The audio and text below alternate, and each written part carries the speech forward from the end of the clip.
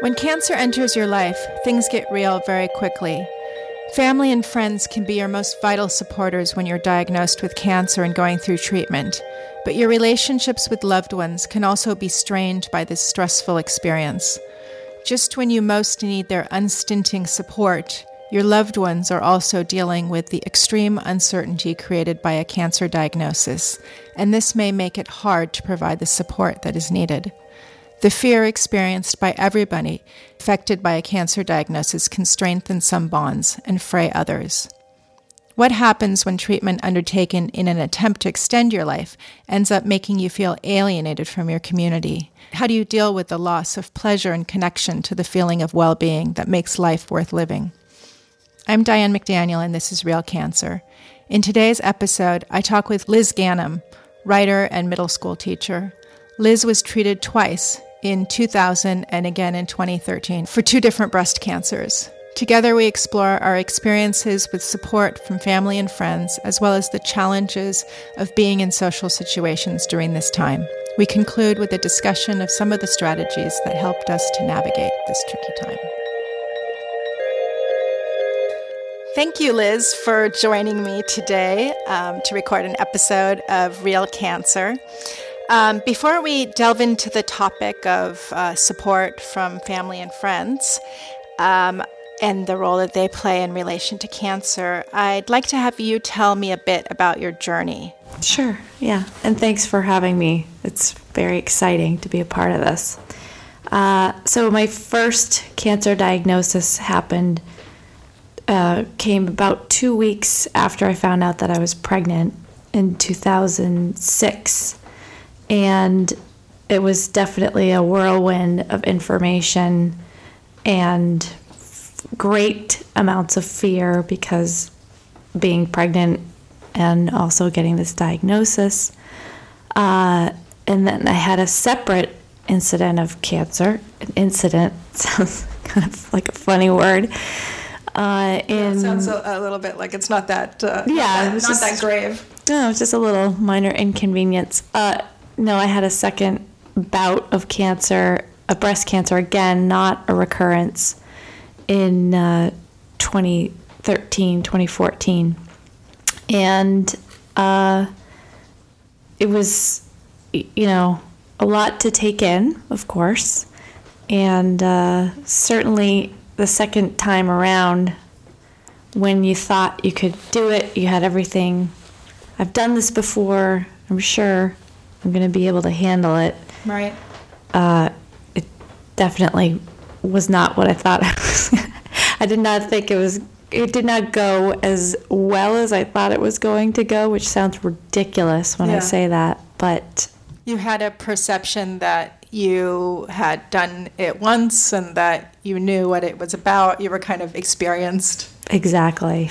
And you were going to be able to manage your way through it easily. Right. And I think that comes down to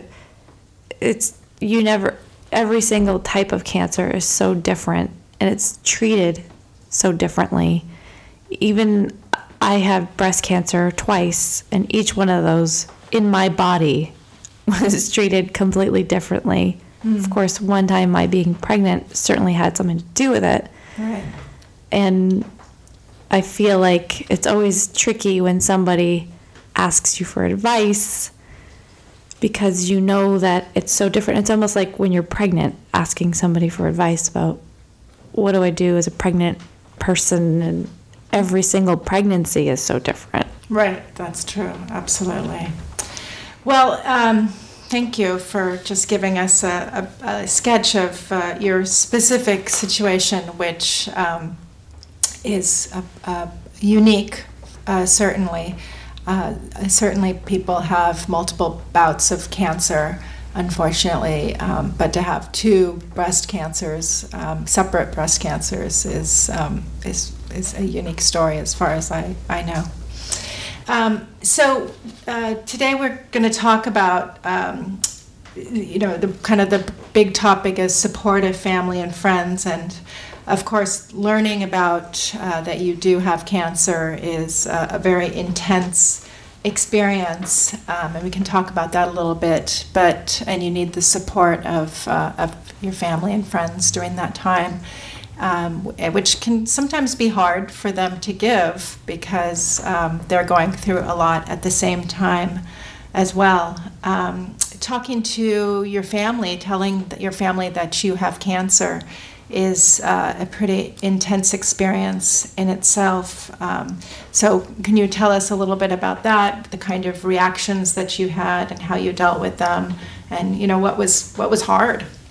Yeah, sure. I kind of want to laugh about this, which seems incredibly dark and sick and twisted, because I handled it so poorly the first time.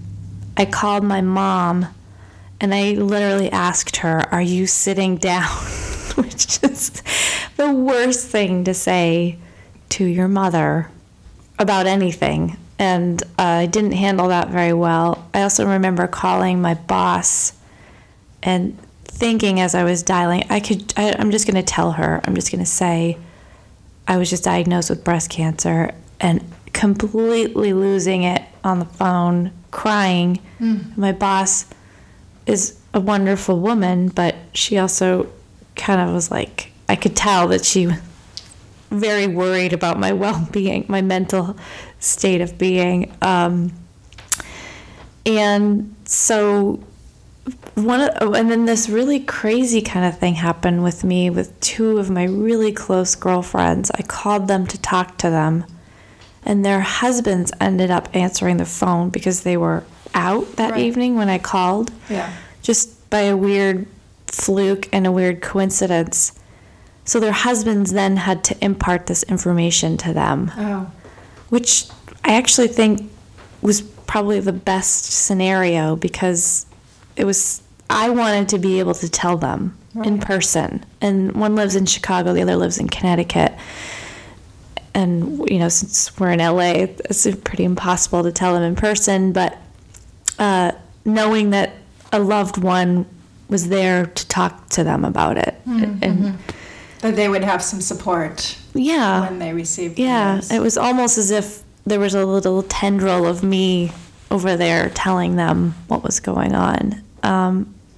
And I also remember the first time I had cancer, sitting down with my students and telling them that I was going to be fine and that it was all going to be okay. And I was teaching 8th grade at the time.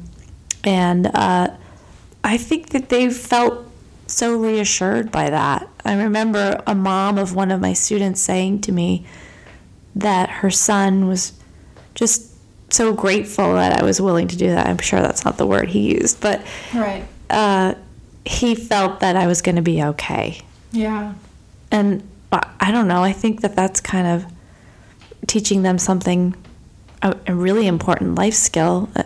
At some point, they're going to get some bad news as an adult, unfortunately, and if they've seen somebody handle it in just sort of a matter-of-fact kind of way. Right. So I ran the gamut. Right, you did. I did completely the stupidest thing, and then... So why did you feel that was... I'm intrigued by that idea that you should not say to your mother, "Are you sitting down?" Is it because you're going to tell her something horrible. Right. Well, her reaction was...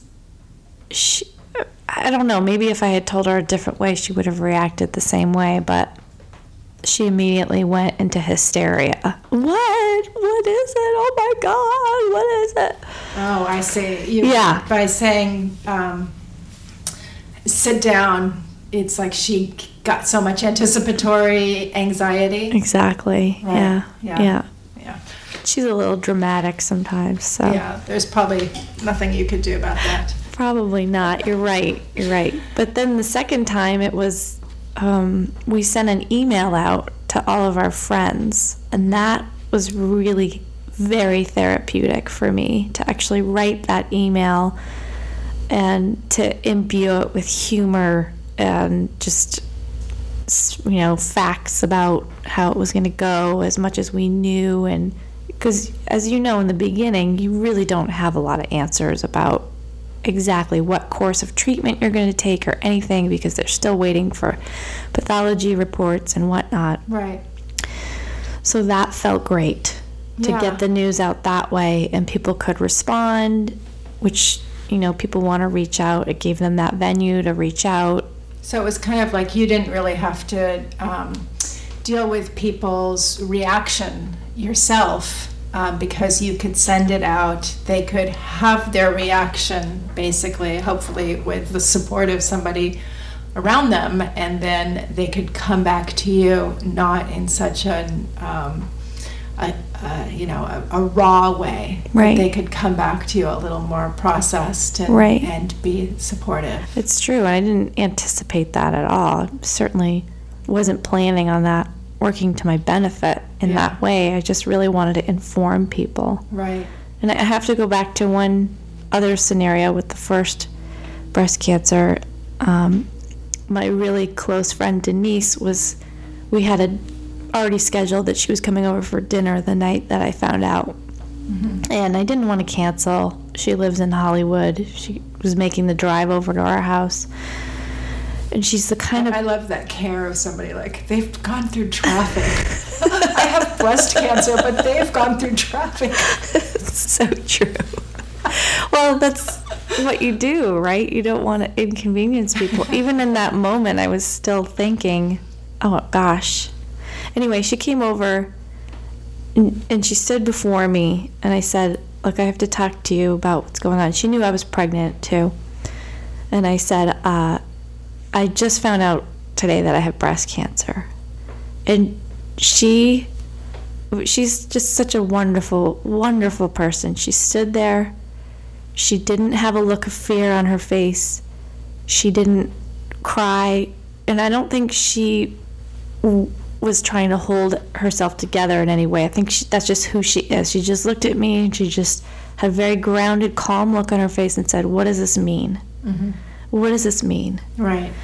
And so then because there's so much to that. Exactly. The pregnancy and the treatment and the everything. Right. And so then that just gave me an opportunity to kind of talk through it with her. And Brian, my husband, was there too, and we just chatted about it. And it wasn't, I can't explain it, but she was the absolute right person. Her reaction. For her to come to our house for dinner that night, it was just what we all needed, because otherwise the two of us would probably just been a mess, like wallowing in this. And here was Denise, and we could talk to her, and then we were talking about something else and having a delicious meal together. And right.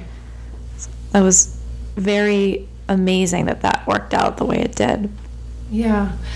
Yeah, I kind of don't really remember too much about telling people that like my family members and close friends that I had cancer, because I found out when I had the surgery, and I was on a lot of morphine, a lot of drugs, and so that time and I was in a lot of pain, so that time is really kind of obscured in my mind. I don't really remember it too well, but I do remember I came home from the hospital, and one of my son Dexter's friends was over, and his mom came to pick him up, and so I just thought I should tell her what's going on with me. So she came upstairs to my bedroom, and I told her that I had ovarian cancer, and she burst into tears, and I remember just thinking to myself, oh no, now I have to take care of you. And it can be very difficult to know who's taking care of whom at that time. And so it can really be all over the place in terms of that. I think we talked about the experience of, everybody has different reactions, and one reaction is that people want to help. What were some of the things that you experienced around that? Well, being a teacher, you're in a really tight-knit community of colleagues, and then you have the parent community. And so I was flooded with help, with queries for help, with gifts, flowers. I mean, the first go around with cancer, because I was pregnant, I think people were freaking out, kind of. I'm sure they were. Yeah. And I mean, we received meals and everything, and it was extremely helpful. And my mom came to help out, which was definitely, we needed that. But I remember her complaining about the flowers and, oh no, another delivery of flowers. What am I going to do with these? And I don't care about that kind of stuff. If there are flowers in my house, I don't really mind. But she was, I don't know if we have enough vases for these. And, and oh, great, more bread. You don't have any room in the freezer for the bread. And I just thought, I just I didn't mind, but she was trying to make things tidy. Mm-hmm. And yeah. As your whole life was kind of in chaos, cancer, pregnancy. Right. I'm sure for her it was something that she could control. She could try to control and to just temper it and create some sort of calm, I guess. I don't know. Some kind of order. Yeah. Yeah. I've got to get all this bread in the freezer. I've got to find vases for all these flowers. I remember her. There was somebody brought over like 3 baguettes. My husband and I, and then the unborn child and my mother. That's it. We didn't even have a dog at this time. Nothing. And so she was trying to figure out how she could fit the baguette into Ziploc bags so that she could put them in the freezer. Right. So funny. But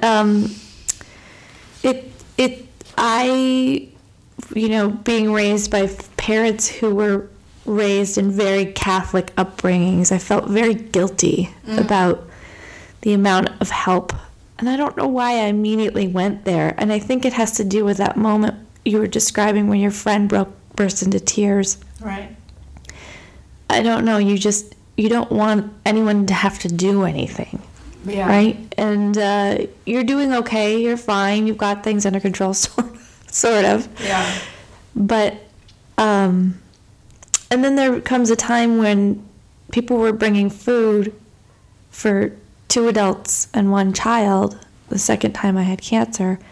And this is going to sound horrible, but they would bring so much food, and I couldn't eat any of it. I mean, I could eat none of it. Not even, you'd think you bring mashed potatoes and steak and I can eat something. Nothing. Right. And so... Because you felt nauseous, or...? Well, it was definitely the nausea, but it was also it was just how things tasted in my mouth. I think you had written once about how something tasted like sawdust, and I feel like that's the best description. It just felt like I was licking a carpet or something. I mean, it did not taste, and I wasn't even really hungry either. Right. And there was, then I also didn't want to let my husband down because he was very upset that I wasn't eating. Right. He was really nice about it. He wasn't mean about it. But right. I think that I understood this overwhelming response from people. Of course they wanted to help. And I would do the same thing as well. I did something recently for a friend who had breast cancer, myself. But you just want to tell people it's okay, you don't need to do this. Yeah, I think everybody kind of goes into survival mode almost, and they want to bring food because you need to eat. And I experienced that. You and I talked about just people dropping off chicken and just having way too much chicken. And you told me you still can't eat chicken. I can eat chicken again, but for a while there, the smell of a chicken was just like I could not deal with it because so many roast chickens had come to my house. Right. I think it is interesting how everybody really has the same response. They really kind of tune into you need food because food is going to help you survive. Right. Well, it makes sense though, because if you think about when you're not well, you want that comforting food. They call it comfort food for a reason. Right. It helps you feel better. I remember being a little girl and having Campbell's chicken noodle soup with ginger ale when I was sick, and that always made me feel better. Yeah, that's right. Yeah, so I think that you talked about how you felt a little bit guilty about accepting help. I didn't really have that so much. That I sort of just felt like I was being overwhelmed by people's offers of help, and I had to somehow manage all of the help that they wanted. And I just I said to people, look, I will ask you if I need your help. I will come to you and I will ask you. You can tell me that you can't do it if you can't, but I promise you I will ask. And so I did that. I asked people for rides when I needed to get back from the hospital after a procedure or something. And I asked people for help in other ways. But I found it to be kind of overwhelming to be receiving all this help, not because I didn't feel like I was worthy of it or that I would owe something, but just because I just felt like I don't know what to do with all these offers of help. It's too much. I don't need all that help at this moment. I'm actually managing okay. Right. Maybe there's a new occupation out there. It's chemo managers. I'm sure somebody does that. I bet they do. Yes. The other thing that I found that sometimes was difficult to deal with was people would say to me a couple of different things. Oh, I know somebody who had cancer and, they're still alive after 5 years. And I would think, 5 years? Like, what are you talking about? Like, don't tell me your 5-year story. That didn't help me at all. Right. And also people telling me kind of like statistics about cancer and again, kind of this 5-year, 10-year thing. And I felt like I'm going to live a lot longer than that. You're not, that's not helping me. That's making me feel panicked. Mm-hmm. Did you experience anything like that? Well, I think, so the first time I had cancer, I didn't want to hear anybody's advice. Yeah. I distinctly remember a colleague saying that her sister had breast cancer. She gave me the number. She said she's dying to talk to you. Not dying to talk to you, but she's more than happy to talk to you. And I never called her. Yeah. But that, I believe, had a lot to do with the fact that I was also pregnant. Mm-hmm. I remember working with, there was a tutor who was working with one of my students, and she suggested getting acupuncture. Mm-hmm. And she also suggested smoking pot. And I said, I'm not going to smoke pot because I'm pregnant. And you could just see the look on her face, this almost horror, Because she didn't know you were pregnant? She didn't know I was pregnant. Oh, yeah. And so did you must have dealt with a lot of kind of almost social censure for having, cancer while you were pregnant. Yeah, there was a lot of that, and I just tried to ignore it as much as I could. Right. And really, honestly, the pregnancy was a huge buoy during the time, because when you go to the doctor, you know how many times you go to the doctor. Right. Well, there were times when we went to the doctor and all we did was talk about the baby. Yeah. And it was so refreshing. Yeah. And you would just see that little heartbeat on the screen, and it was like we were huddled together and we were so excited, and I'm grateful for that. I'm very grateful that I was pregnant because it was so hopeful. But going back to your question, I did research the first time, which was horrible, because any research about breast cancer, there's probably 3% of it that has to do with pregnancy during chemotherapy. Right. And the studies that were done showed the children were normal 10 years after they were. And I was like, I don't care about 10 years. Yeah. I want to know about 30 years after they had chemo. I want to know about 50. I mean, 10 years, that's not really helping me out. Yeah. And that was a huge fear of both of ours, is that something was going to manifest. Right. Somewhere along the line in our little boy. Yeah. And it's still a fear. I'm sure. Yeah.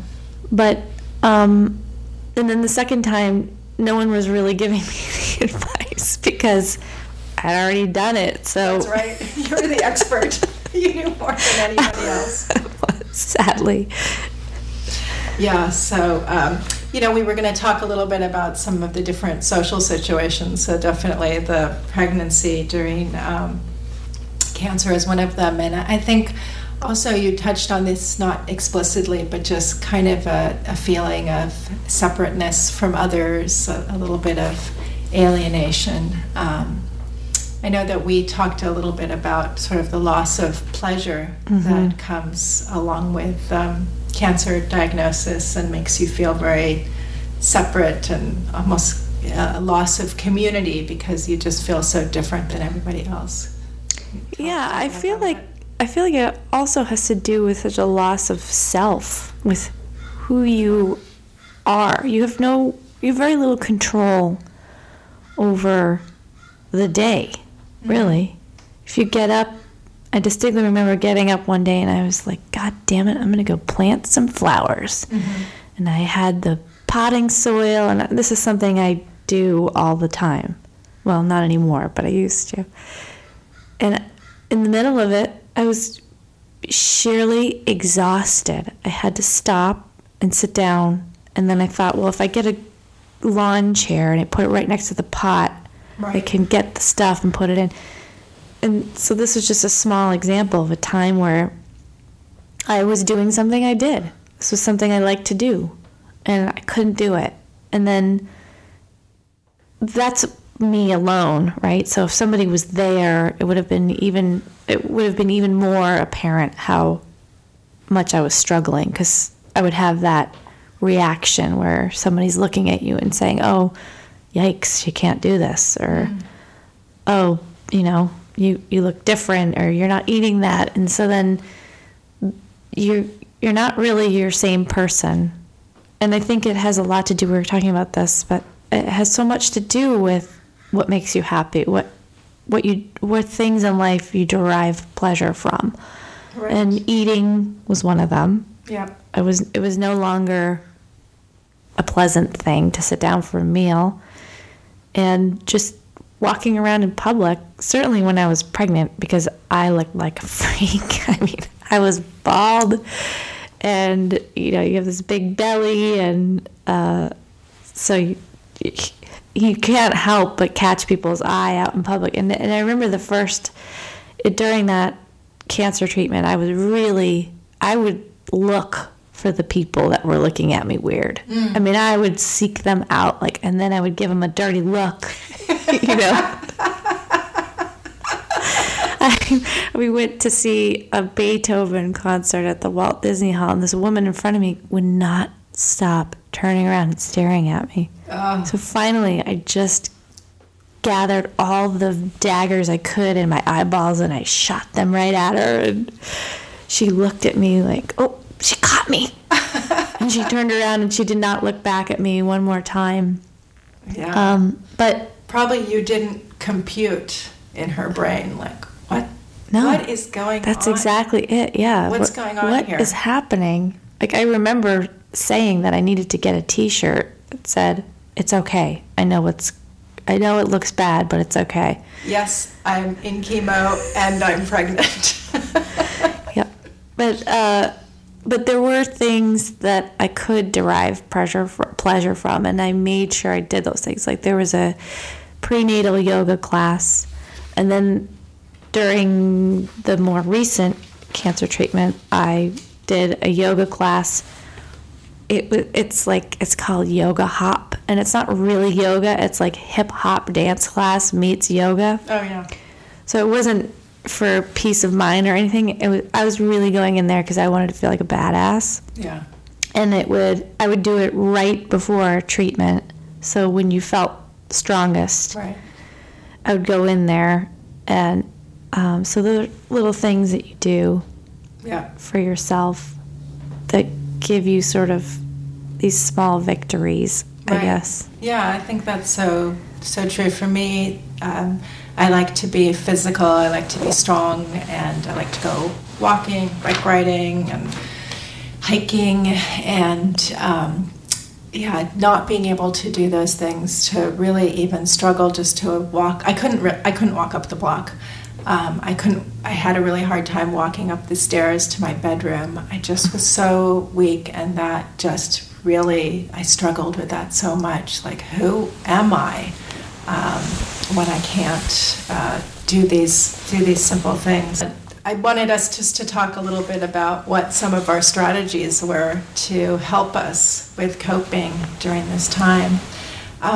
For me, although I don't remember really getting the news out to people initially, like in my family, that I had cancer, I really wanted to share my news with people in my community, because I guess maybe I just didn't want to have all those individual conversations and have to tell people over and over that I had cancer. And I had been writing a blog already, and I started a new blog that was really about my cancer experience. And so I wrote a piece about having cancer, and I sent it out to kind of everybody who I knew, and that was, people were surprised, of course, but I got so much support from that. I got so much positive feedback. I just had people, I think that's where all the offers of help started to come from.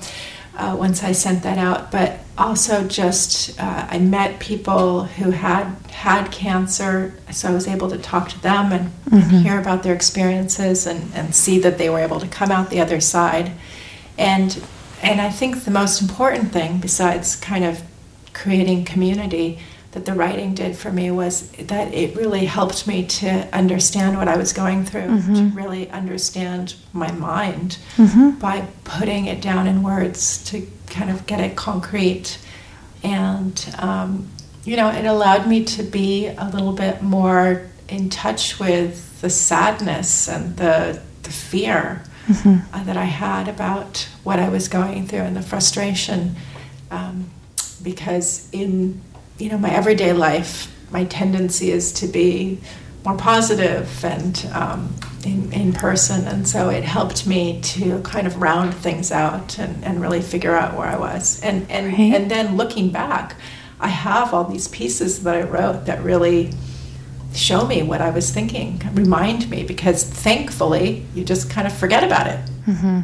I know, somewhat, right? And I felt like I did a lot of writing during my first cancer, but I was not willing to allow myself to go anywhere where I could understand myself better. I was really shutting off from the true deep fear that I had, right, which is death. Yeah. And we weren't talking about it. Brian and I, of course, never talked about that as a possibility. It's not a topic that people really want to talk about. I had somebody who did chemotherapy with me who was a friend. We met there and we just scheduled our chemotherapy together. And so we would have lots of conversations about death, but that's not a topic that anybody else wants to talk about. Right. Yeah, I remember saying something to somebody. She was saying, you must have such a different perspective on life now. And I said something, yeah, I guess so. And then I said something along the lines of, you've been given a diagnosis that can kill you. And she was like, oh, she had this look on her face like, oh, like, but and I had this moment where I thought, isn't that what we were just talking about? So I had phrased it, and I had gone too honest, I guess. But, yeah. I mean, that it's true. Cancer kills people. Yeah. But I was not willing to write about that or talk about it. I don't even know if I really thought about it. I'm sure I did. But I also, and so then so I was writing a memoir about that pregnancy, the one that happened when I was pregnant. And I was writing religiously. I was meeting every week with a writing partner, and she was doing a separate book, and we were helping each other. In the middle of that, my second diagnosis came along, and I just was like, why am I doing this? This book is stupid. I threw the whole project aside. But because I was writing, and I was going back to those moments in the first diagnosis, and I was going deep, and I was asking those scary questions, I think because that was already established in my brain, then I could write, and I could really write from a different place than I was writing from in the first time. So I was more, you were more mature than I was, I would think. Well, I think there's it took me a little time to get there. But yeah, I think there's a real significant difference because in that first treatment, you were also making life at the same time. So it would be hard to really, I can see that. It would be very hard to grapple with death when you're also creating a life while you're going through your treatment. Right. Yeah. We talked yesterday a little bit about just some of the strategies that helped us, and you talked a little bit about how you dealt with your food problems by just having a lot of ice cream. Root beer floats, milkshakes, a lot of ice cream. Yes. Well, a good friend of mine makes, I don't know what she does, she makes the best milkshake. So I would go over to her apartment, and she would make me a milkshake, and I would lie on her couch, and we would just chat. But yeah, there were very few things I could eat, and when I found them, that was another ritual I had. I would go to that hip-hop yoga class, and then I would go to the Starbucks nearby and get myself a iced caramel macchiato, which is something I would never drink. I don't really have a sweet tooth. I prefer potato chips. Right. Right. Potato chips were not working at that time. No. Which is sad. That's another one of those pleasures that I was deprived of, but I found pleasure in other places, and milkshakes. That was a big one. Yeah. I can't remember. What about you? What were some of your things that you ate or drank that made you really happy during chemo? I think I didn't really like anything. I had fruit. I think that was really the only thing I could tolerate. Right. Well, thanks so much for coming in and talking with me. Thank you so much for having me. Of course. Really I always love talking to you. Thanks. That's it for today's episode. Please subscribe to Real Cancer wherever you get your podcasts. We'd love to hear from you. Connect with us via Twitter at Real Cancer Pod, and email us with episode and guest ideas at realcancerpodcast@gmail.com. Until next time, I'm Diane McDaniel.